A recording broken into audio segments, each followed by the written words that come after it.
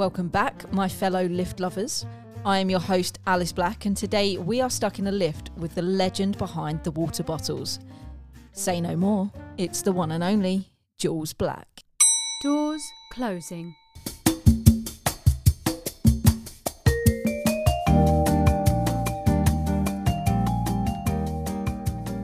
Welcome to the 13th floor. Stuck in a Lift HQ. Do I call you Jules or do I call you Mum? I'm not sure. Hey, how are you? Oh, sweetheart. Well, first of all, congratulations to you for the podcast. It's a good success and lots of people are talking about it. And thank you for inviting me. So I have to be professional today. Well, you are the woman with all of the water bottles in their boot. So I've got to start by asking, how many have you given out in 2023? I know, I'm called the water bottle lady. Well, the last couple of years, it's in the thousands, and it was a brainwave of Michael Craddock from Shorts, and he's an amazing guy. If you want a brand built, he's the man. And he came out with it one really hot summer, and he was like, let's do water bottles. And they're just so stylish, although don't put them in the dishwasher. And yeah, everyone asked me as soon as I arrived, they're like, what you got in your boot, Jules? What you got in your boot? So yes, I've given out thousands. Yes. Is that the key bit of merch, or what you saying, the pens more? No, that's the key bit of merch. It yeah, that's a key bit of merch. Yeah, it's yeah, and then people call me and go, don't tell anyone, but I put them in the dishwasher. And I'm like, oh, here we go. How many do you want?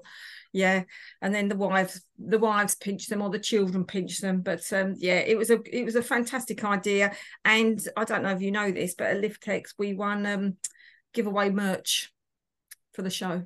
I mean, yeah. I'm not surprised. Well, every time I go on LinkedIn, then water bottles are everywhere.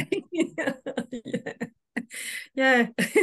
They rattle along down the back of my car. that and the mugs. The mugs have been a massive success as well. So everyone loves the mugs, don't they? The mugs, yeah. I reckon your water bottles are on par with the ducks. Oh, it's up there. It's up there with the ducks, 100%. Yeah. Yeah, what a brilliant concept that is. But yeah, you get a concept right and you're laughing. Absolutely am. So, and it's the Lift Professional name as well. It's the Lift Professional. I go in the gym and they want one. They're like, we're Lift Professionals. And I'm like, yeah, why doesn't a gym sell these? They would clean up. Anyway, yeah, anyone listening, go and sell them to your gym. But we bought the name, so you can't have the name. Brilliant. Okay, let's get to it. Okay. So no pressure. So I would like to know, what did you want to do when you left school?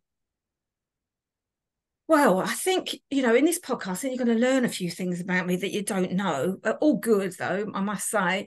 So when I left school, when I was at school, I've always been really, really creative. And I just love being creative in, as you well know, the houses that we've owned and all that I've done in the houses. But I wanted to be a fashion designer. So I took needlework. But I did make something that was quite unique. I designed a shoe protector that you don't wear heels, so you probably won't know about this, but you will know from driving. So when you drive, the back of your shoe gets scuffed because of mud or dirt that's in your footwell. And so I designed a foot protector where you put the heel through this little hole and a little strap comes around the back. And I made it from washable, like plasticky material, where you could so you get in your car, you slap that around your heel and you protect your shoe. So I designed a little thing. And a few years ago, actually, your grandma, she gets these magazines that they sell all these wacky stuff, and they actually had one in there. So perhaps I should have patented that idea back in the day. But yeah, could have solved them. Yeah, absolutely. I mean, wanting to be a fashion designer, you're going to have a favourite outfit. So tell us what your favourite outfit is. Oh, don't say your Crocs. No, not my Crocs. No. Okay, so you got me into the Crocs. No, I love a dress. I do. I love dressing up. I love glamour. I love it. Love it. I love being a woman. Love the glamour. Even in a male industry, you can still wear glamorous things for work without, looking too cheesy. Favorite outfit, I think, is some white linen trousers I just bought and a big baggy jacket. But generally love a dress and heels. That's my favorite go-to, as you know. Okay. So when you left school, did you take further studies or did you do any courses? No, I ran away from school as fast as I could. And I just felt that I had a bit of a funny upbringing, where I looked after the family from a young age. So I just couldn't wait to get out there and party. But no, I was then introduced into travel. Somebody had a bet in the pub to say that they bet I couldn't pass a course that they were going to put me on. And if I passed this course, it was quite a lot of studying. And if I passed this course, they were going to offer me a job in their travel agency. And they had a bet. They said, there's no way you'd pass it. Or, of course, I passed it. And yeah, next thing I was a senior travel consultant, writing airline tickets and calculating mileage across the Pacific and various places back in the day when you had to handwrite the airline tickets. And it was a fantastic job in the middle of Knightsbridge. So that's why I ended up there. I didn't even know that was a qualification. Like, okay, I didn't know. I guess at some point airline tickets would have had to be written, but everything was written. All of the reservations that you made for a reservation had to be made by telephone because we didn't have the systems that we have now. And all the airline tickets, you had to manually calculate the airfare based on the mileage that the airplane was travelling.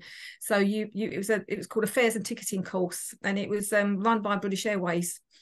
So that was very interesting. So then you had to literally manually write the airline ticket. So the airline tickets that if you get an airline ticket, actually don't do you get the e-tickets. We would have had to. So I did that, and then there was further studies that I did in that industry, which was just system qualifications. What was your first job and what age? My first job was through a job agency that decided that they were going to put me into an insurance company as an administrator, which couldn't have been such a worse fit for me, because I couldn't stop talking. So I was always in trouble, as you can imagine. I was in the middle of all of these rows and rows of girls just doing administration, and of course I was always getting in trouble for talking. And it's for the commercial union at Axe Street, is it, at St Mary's, just around the corner from Fenchurch Street. And yeah, it was a good opportunity, but yeah, it wasn't for me really. Sitting still for too long. What made them think that was a good role for you?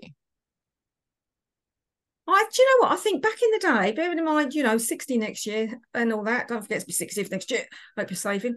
I think back in the day, it was, push the girls into administration, because I remember saying to my careers person that I wanted to be a fashion designer, and she just sort of raised an eyebrow, So I think that was the go-to, helped me buy my first car, saved up and bought my first car, which was great. What was that? That was a little mini I bought, and kept breaking down every 5 minutes. But yes, I bought a little car. And then from there, we used to drink in this pub, and someone said, "Oh, if you can pass this course, you can be working this travel agency." And I passed it, and I thought, "We better give me a job then." So I ended up in travel, and whilst being in travel, I worked in travel for nearly 15 years, and I ended up being the MD of the travel agency in Knightsbridge, and yes, I worked my way up. But in my defence, I had a fantastic team, so it was quite easy to manage when you've got such a good bloody team, and they were a good bunch of people. Yeah, it was a brilliant job. So how did you get to where you are today? How did your lift career begin? That's a good story. That's a really good story. Well, whilst working in travel, one of the owners, the travel agency was owned by DHL. One of the owners, the D in DHL, a gentleman called Dave Allen, and my then MD at the time, bet that I couldn't get X amount of business. People love betting on me, bet that I couldn't get X amount of business into the company. And I'd identified that we were in the middle of Knightsbridge, where we used to call it at the time blue chip companies, people had this excessive money to spend on travel. And it was a big deal. People used to travel on business. They wouldn't look twice at spending all this money on travel and hotels, etc. So they said, can you grow the business? And I said, yeah, of course I can. And they said, okay, we'll have a bet. So they literally was in a very, very famous restaurant called Senor Sassy around the back of Knightsbridge Green. And this guy flicked $1 and he said, right, I bet you can't do it. Got £4 million worth of business in a year. And you know what I did? I went round and I contacted lots and lots and lots of business owners in the area, plus lots of private travellers that lived in Sloane Street, Knightsbridge Green, Knightsbridge, And I offered them a ticket delivery service and a bespoke delivery service, which no one had ever done. And I was delivering their tickets to them, like at 7 o'clock at night, or taking them around to their private swimming pools where they sit around the pool. I was like, there's your Concorde ticket, when Concorde was still operating. And we just gave a first-class service. And I said, you give a first-class service, you'll reap the rewards. And that's the motto that I've lived by forever. You give a fantastic service, you're always going to reap the rewards of business. So how did that link into joining the lift industry? Yeah, sorry, I went a bit off piss there, didn't I? So you were born, and I sort of gave up some time, not a lot of time, 3 months, and then I went back to work again. And then we moved near to Stansted Airport, and then Mercedes-Benz were looking for a receptionist, and the hours suited me better to look after you. So I went to work there, and again, someone said to me, I reckon you'll be good in sales. I said, oh, okay. And they said, well, would you do this? And I then was working in sales for Mercedes-Benz. And then literally I had that job for quite a long time. And then literally I met somebody and we both set up a business together. And the first gig that we got asked to look at was with Aritco. And it was basically to promote their new cabin lift, their Aritco 9000 that they had at the time, to architects.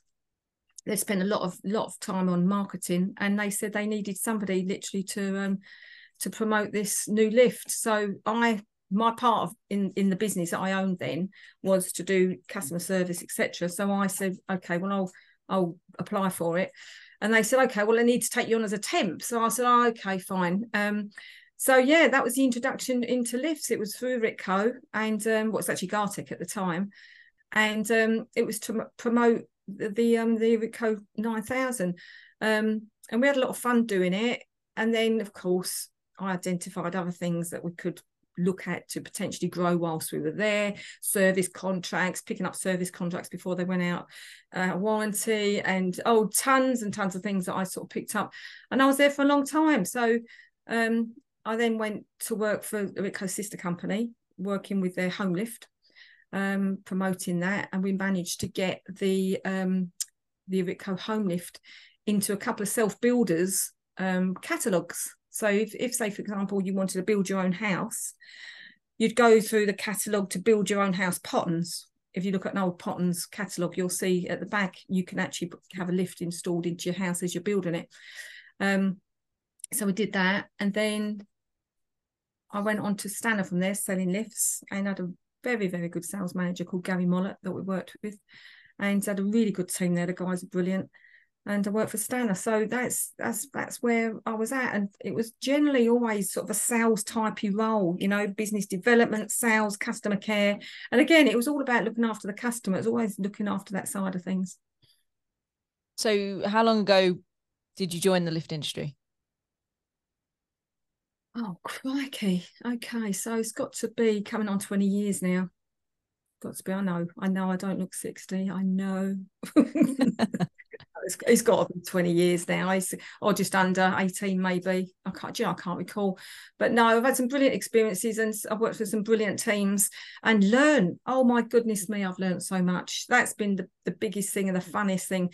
It's just learning so much, And I'm I think I put the geek gene into you, because I absolutely love lifts. I really do. What it's like when we go on holidays. Like, oh, this is a so-and-so, so-and-so. I love the industry. It's a brilliant industry to be in. We're going to take a break. We'll be back in a minute. Stuck in a Lift, brought to you by Blacks Productions, is sponsored by VM Elevators Limited. VM Elevators is a premium and independent lift and escalator services provider, covering call-outs, routine maintenance, modernisation, design and installation across all business sectors. Their friendly and reliable engineers are always ready to help and are located throughout the UK nationwide. So whether you are looking to upgrade your existing lift or escalator, seeking innovative solutions for a new construction project, or requiring a reliable maintenance service provider, choose VM Elevators to be your trusted partner. Elevate your business and call VM Elevators for free today on 0800 448 8615 or submit a free quotation request form and find out more via www.vmelevators.com. VM Elevators, where vertical mobility meets unparalleled excellence. Follow on social at VM Elevators, #WeAreVMElevators. What's the biggest work success so far? Well, I always look at any success, whether it's small or big, as a success, because I think you just have to reflect on what you do, and you have to take the credit for the things that you do, and reflect on the achievements that you do. I think if I had to choose one thing, and there are many, I'm very, very fortunate that I've managed to deliver a lot of good things. There's been a lot of bad things, not bad things, but mistakes perhaps I've made along the way, but I think that makes you a better person in what you're doing. But one of the biggest success was when I worked for Mercedes-Benz, and Mercedes-Benz dealership at the time, their credit rating for the industry, if you like, it was called CSI at the time, Customer Service Index, was really quite low. Out of, say, 26 Mercedes-Benz dealers, they were like number 25 instead of being like in the top 6. And the owner that owned a business put a huge amount of money into the dealership, so it's a bit of an embarrassment for him. So I said to him, we need to go around and train all our people up to become the best customer service people they can in their job. And I said, that doesn't just mean the people that are dealing with people across the counter.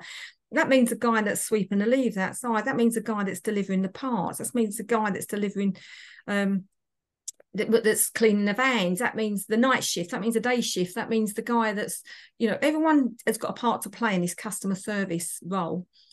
So I said, you and I had just come back from New York at the time, and the customer service out there was fantastic. I said, we could bring some of this into this dealership. So I said, let me do this. Let me train or help to show the 320 staff that you've got what customer service is. So I did. I went around all the three dealerships on a regular basis, and I worked with the customer care people in the front counter. I worked with people behind the scenes. I worked with the guys out on the ground, the night shift, the 5 a.m.ers. I worked with every single person I possibly could, and just asked them to make a tiny, tiny little difference in their day, with the customer, whether it was asking them a simple question, how are you today? Or, just asking them about their family, or internally, because we were all internally customers of each other, looking out for your colleague, making sure that people sort of are looked after. And everybody really embraced it. And we went from 25th position in the index to 6th position in a year. It was tough. I mean, I used to arrive at some dealerships and literally I used to go, Ira, she's here. And I wasn't best liked most of the time because they knew that to change. People knew that to change. Of course, people don't like changing.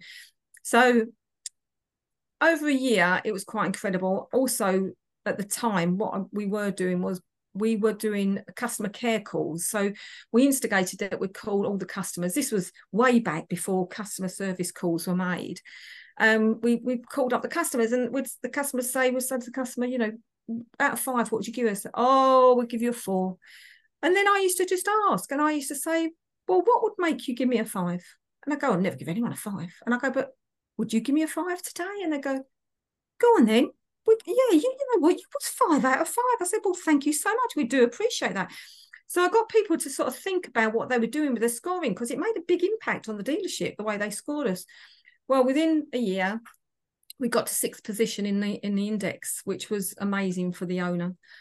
And Mercedes-Benz then wanted to know what we did. So they said, right, we're going to come and see you. So about 7 guys from Mercedes-Benz, quite big guys from big positions, came in, and they said, right, we want to see what you've done.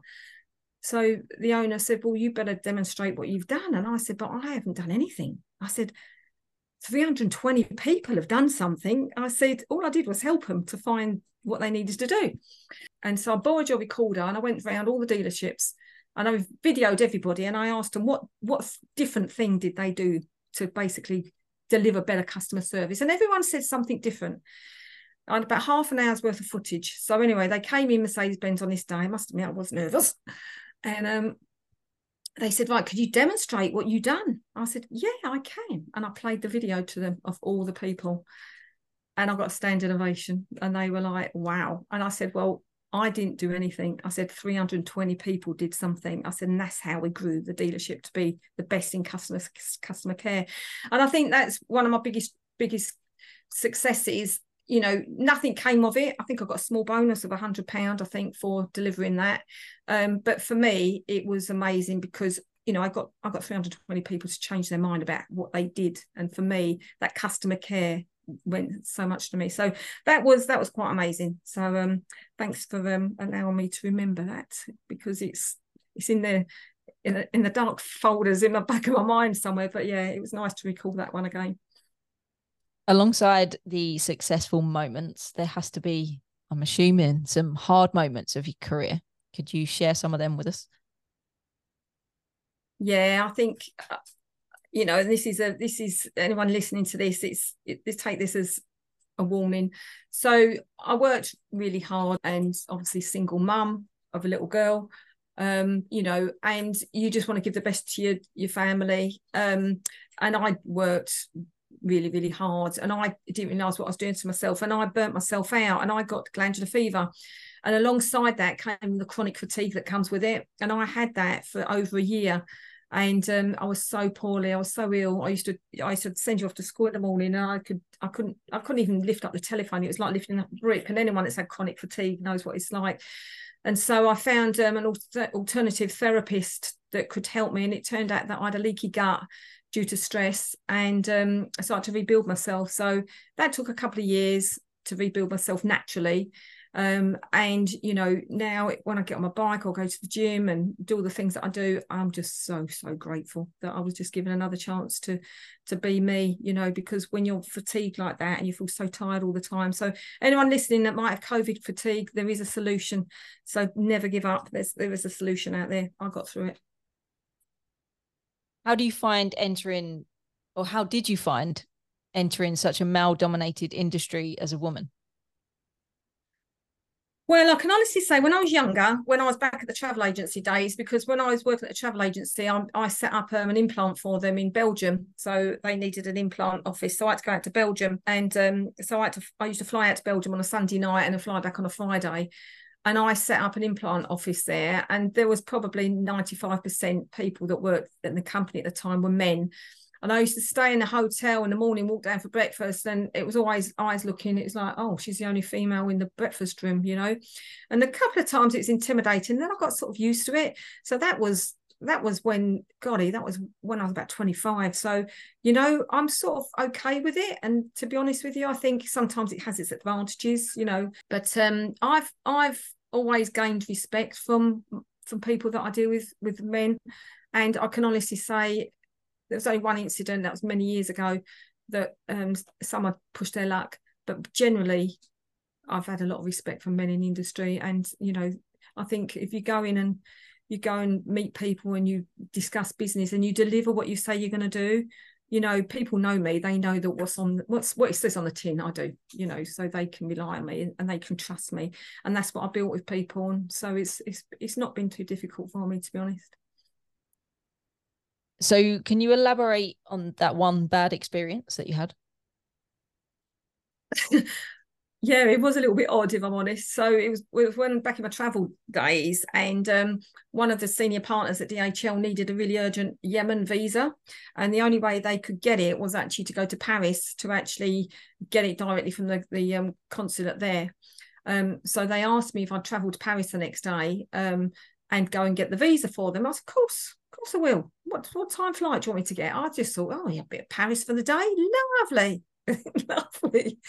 So I arrived at the flight ticket, got French francs in my hands back in the day. And I arrived at this fantastic gated building. I arrived at this fantastic gated building, and they let me in, and I said, oh, okay, come to pick the Yemen visa up for blah, blah, blah. And they said, yeah, well, you'll have to wait for the senior, whatever his name was, to wake up. And I said, it's 12 o'clock. I said, I've got a 6 o'clock flight to get back to. They said, well, you won't get the visa until he wakes up. And I said, okay. I sat there for 3 hours outside this guy's reception area, which turned out was his bedroom. So I'm sitting in the foyer this hallway of this guy's apartment that's going to wake up and go down, open up the consulate to get the visa for this guy to travel to Yemen, right? Now I'm getting fed up. It's 3 hours, right? So anyway, comes out in his bathrobe, starts talking in French and everything else. Come. He goes, come have breakfast. I said, breakfast? I said, it's lunchtime. So we go down to this restaurant downstairs in this massive mansion. And we have dinner, lunch, and he's chatting and, you should stay. You should do. Anyway, the long and short of it was it was coming up to 4 o'clock and he still hadn't gone into the consulate yet. And I'm thinking, it's my birthday the next day. I was thinking, I'm not going to get home, am I? And he then started to chat me up and he started it. And I thought, here we go. Now I'm in trouble. Now I'm in serious trouble. I was like, we really need this visa. Anyway, it was literally about 4:30. And I had to get across Paris to get a 6 o'clock flight. And I said, we need this visa. I said, I've got to get home. And he was like, he would not let me go. I thought I was going to be kidnapped. I absolutely thought I was going to be kidnapped. It was the most awful experience. I started really getting scared, and I don't get scared often. Anyway, in the end, I demanded that he let me go. And I said to him, you'll have to send the visa or do whatever you're going to do with the visa, because I cannot miss this flight. I wasn't going to stay a minute longer. So he ended up calling a limousine. It was quite funny. Whizzed right across Paris, and I'd like about 40 minutes to go before the flight went. And I said, this limousine sort of turns up at the airport, screeching brakes. I open the door, I've got a Mac on my shoulders. I run through like something out of a film. Like they must have thought, who is this woman? A screeching of limousine. I got the flight. And I got home. Oh, I've been so happy to be home. I seriously thought I was going to be kidnapped. I thought, he's never going to let me go. That's it. I'm here. So yeah, it was a tricky old situation. So laughing about it now, but at the time it was quite funny at the time. I think I was only 21, very, very innocent. It sounds like Taken all over again. Oh, it really was. Yeah, it was really frightening. Yeah, and I didn't come back with a visa, so my mission was not accomplished. I did not do what I was asked to do. What advice would you give to your younger self or any young adult joining the lift industry? Do you know, I get asked this quite a bit actually from any youngster that I sort of come across when we get talking. I say, what would you change? Well, I wouldn't change anything that I've done, because it certainly made me the person that I am. But the advice I would give to myself would be believe in yourself. Believe in yourself. You know when your intuition and your gut instinct is right. Believe that gut instinct and believe that is correct. And, if your gut tells you not to do something, then go with your gut.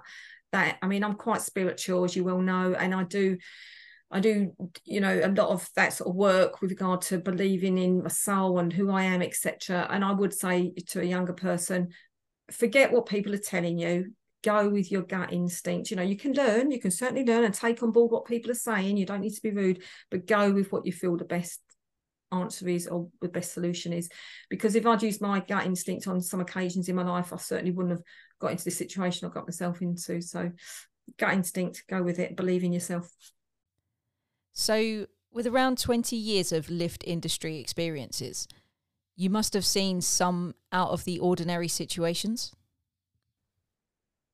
I've seen a lot of things in life that's been weird, but in the lift industry, I suppose, you did ask me this question, so I've had to dig deep. But I think the most memorable is I shared a lift journey with Helen Bonham Carter in a hotel in Brighton, and she was in a toweling robe. She was going to the spa, and so was I. So you do that sort of check each other out, and after the third look, I thought, oh God, it's Helen Bonham Carter. She's not got many clothes. She's in the lift with me. So I said, you're going to the spa? She said, yeah, okay. So we went to the spa together, and then obviously the rest, you don't get much in the spa, do you? So that's my claim to fame. Yes, very lovely lady, very pretty, and very private, very personal. But that's probably my lift experience, traveling in a lift with her. So did you say anything in the jacuzzi? I just said, is it hot enough? Do you want me to throw some water on this? You like to behave herself then, sort of thing. And of course, you want to talk about all her films and that, but she was there for a private resting time. You don't want to invade someone's privacy, do you? But no, she was beautiful and lovely. So yeah, we shared space, we shared steam. So we end our podcast with a traditional question. We would love to know who you'd want to be stuck in a lift with. Well, if it was, I'm going to choose two here, actually. So, if it is one where, it's got to be some eye candy, it's got to be somebody like Adam Levine from Maroon 5, because, I'd actually make the lift great if he got into the lift. You wouldn't see me for days. But,